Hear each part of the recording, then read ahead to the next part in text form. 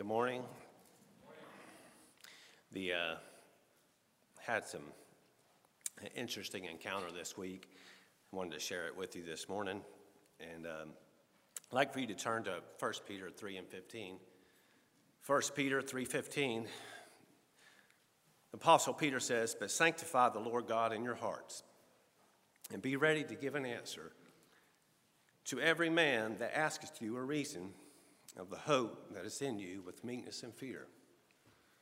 We're to be a ready people. I don't know if you're ready this morning. You're trying to get people ready to get to church, and everybody's ready to go at a shot clock at about 10 o'clock. We need to leave the house, but I don't think we're ever really ready. But we need to be ready to give an answer of the hope that's within us with meekness and fear. We're to always be ready.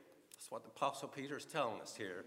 We're to be ready to give an answer. I was selling my car this week, and a whole bunch of circumstances came about for this to happen, but ended up, he was coming from Columbia, Tennessee, and it was a long distance, and we live in Greenbrier, north of town, and I said, well, we can just meet down at the church if you want to. It's a little bit closer to you.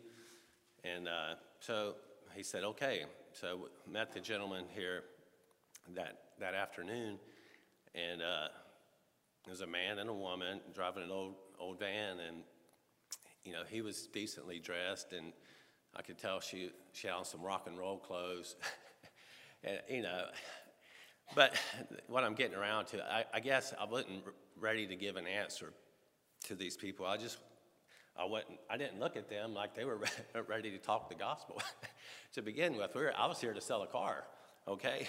And so, talking to him, she said, well, we're in a band together, and he's looking to get a vehicle. I said, okay, cool. Where all do you go, and this and that. And so we made the transaction and everything was good. And they turned around and said, well, we don't want to leave here stranded without a vehicle. I said, that's okay. I got the keys to the church. I used to come up here and make CDs, and so they gave me a key to do that. I said, oh, I got keys to the church. He's like, keys to the church? I said, well, yeah, my dad's a pastor, and I preach a little bit. And he said, well, what's primitive? I said, well, here we go. I was like the most unusual, to me, character that would ask a reason. He just asked the question what primitive meant, and I told him it meant original. First is what the apostles preached. We preached what they preached back in the days of Jesus, and that's what we hold fast to. That's what primitive is. It's nothing more, nothing less. And I was like, okay, we're going to go a little further. And then I started to speak a little bit about our hope that we have here at Bethel Primitive Baptist Church, and what all primitive Baptists have across the globe at this point. And the thought crossed my mind. It's like, does he really want to hear what I'm about to say? And I said, well, he's going to hear it whether he wants to or not. And so we had a great spiritual conversation, because I was ready. The Lord, I thought, was with that transaction. It was an improbable transaction or a meeting to begin with. But once we got into it, he looked at and just gave him the hope that we had here at Bethel, and how the Primitive Baptist was separate from most other religions and other beliefs, that we believe that evidence, proved that we were a child of God. That you have a love for Christ. It's because you already are a son of God. You are already purchased with the blood of Christ, okay? And I started to tell him this, and he said, man, that is so simple. I said, you're right, it is simple. And he's like, I believe you just sold me on something else other than this van here today. And so we left there that afternoon. He wrote down, he said he's in Franklin, Tennessee all the time, and he wrote down Big Harpeth Primitive Baptist Church. And I needed to have a reason to give him, the hope that lies within us. Otherwise, I think he was a child of God who had been distraught by religion altogether. And he said, I didn't even know a place like this existed. I said, it does. It does. We got churches all around, brother. I said, Primitive Baptist. So that made me cleave to this verse. And Peter says, sanctify the Lord God in your hearts. Sanctification is a setting apart for a holy use. Sanctify is just setting apart.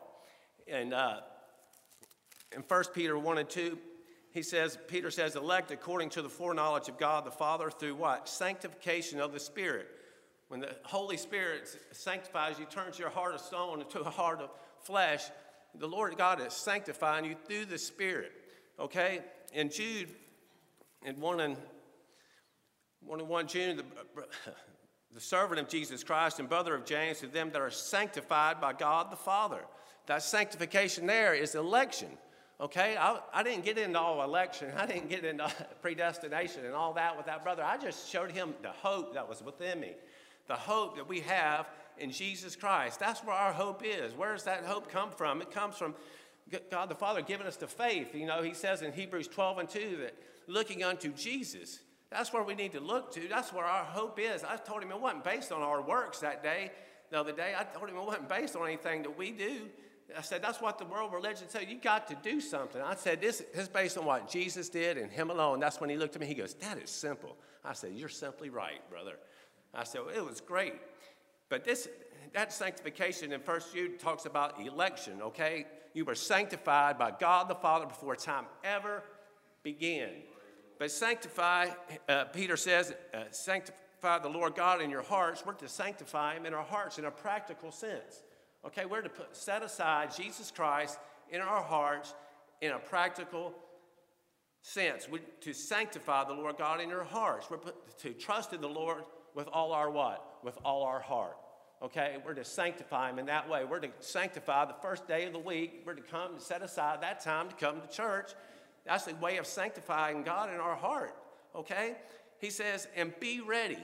We're to be ready. Paul was ready to be offered up. Paul was ready in Romans chapter 1. He says, what does he say? That's right. He was ready to preach the gospel. He said, you know, he was a debtor to both the barbarians and the Greeks. The Greeks were high up on their everything, and then the barbarians were some of those ones that were looked unlearned. Honestly, I admit, when I looked at her, I didn't think they had any interest in the gospel at all. But Paul said he was a debtor. We are a debtor to both of them. The ones that look learned, the ones that are dumb, we don't never know where the child of God is. And Paul said he is ready. He says, I'm a debtor both to the Greeks and the barbarians, both to the wise and to the unwise. So he says, so as much as in me, I am ready to preach the gospel.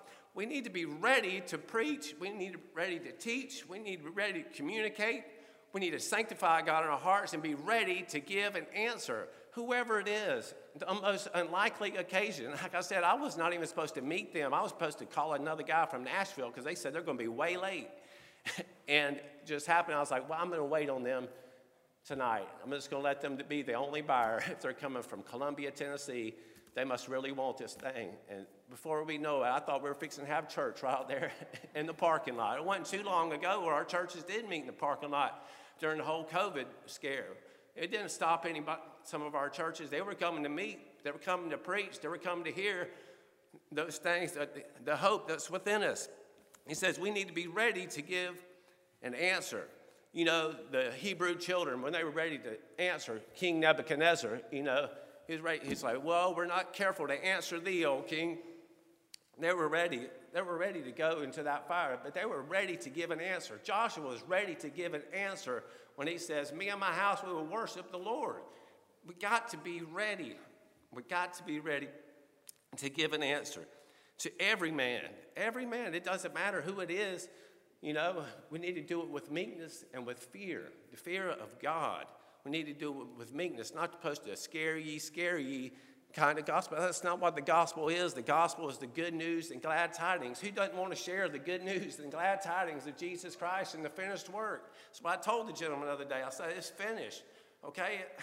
Jesus finished the work that he set out to do. Other Baptists, he didn't know what primitive meant. I mean, I loved it. It was great. And we're to do this with meekness and fear. And Paul says, within me, I'm ready to preach the gospel. That's within you. And look over the book of Colossians. Talking about the hope that's within us. You know, Titus says, in hope of eternal life, God cannot lie, promised before the world began. We get that hope from the faith that God's authored in us. That's where the hope comes from, in the promises of God. We have faith in the promises of God. All those people in the talks about in Hebrews, the chapter of faith, talks about they did everything through faith. Well, that faith is Jesus Christ in us, okay? Christ in us. If you put Christ in there for faith in all those verses, you can see how they did mighty and wondrous things through faith or through Christ. It was Christ who given Paul the strength to do all things. Okay, in Colossians 1:5, it talks about that hope. It says, for the hope which is laid up for you in heaven, which wherever you have heard before in the word of the truth of the gospel. Paul was ready to preach the gospel. Why? Because there's a hope in there. Okay, you read on down in Colossians 1, in verse 23, he says, if you continue in the faith, grounded and settled. You got to be grounded and settled if you're going to be able to speak about that hope. You can't be wavering, okay? He says, if you continue in the faith, grounded and settled, and be not moved away from what? The hope of the gospel.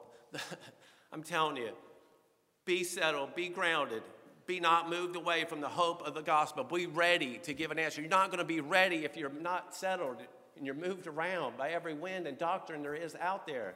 We have a hope in the finished work of Jesus Christ. That's why we can be settled. We can be grounded in the simple truth, okay? Be not moved away from the hope of the gospel, the good news and glad tidings that Jesus did it all, and all to him we owe, okay? Which ye have heard and which was preached to every creature. Now, that ain't every creature we know. That's just common sense, okay? If we're born again, we are new creatures in Christ Jesus. That's what he's referring to here, and which was preached to every creature which is under heaven, where I am Paul am made a minister. And he goes on down to verse 27. He says, to whom God would make known what is the riches of the glory of this mystery among the Gentiles, which is what? What I've been talking about, which is Christ in you. I can't explain how Christ is in you, can't explain how Christ is in me, but I can tell you this, he is, that is our faith. You know, faith is the substance of things hoped for. That substance is what's underneath us. It's like the substrate of the house, the foundation.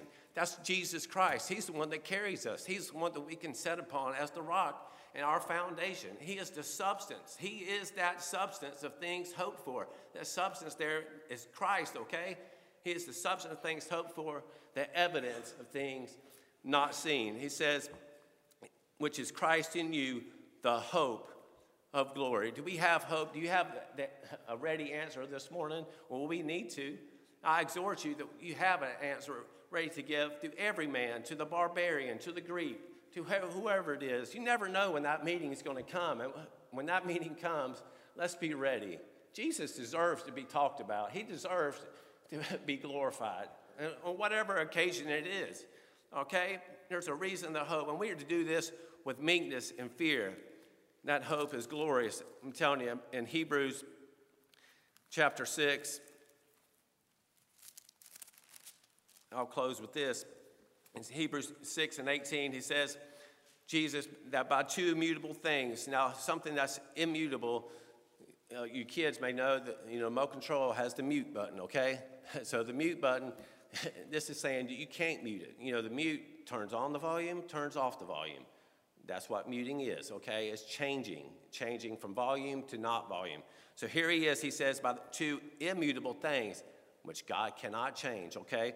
That by two immutable things in which it was impossible for God to lie, we might have a strong consolation who have fled for a refuge to lay hold upon the what? The hope that is set before us. There was places of refuge that when you killed somebody that you could flee to. Well, our refuge today is Jesus Christ. No matter how much we fall, no matter how much we fail, we can look to our only refuge. That is the Lord Jesus Christ. He is our refuge. He is our hope.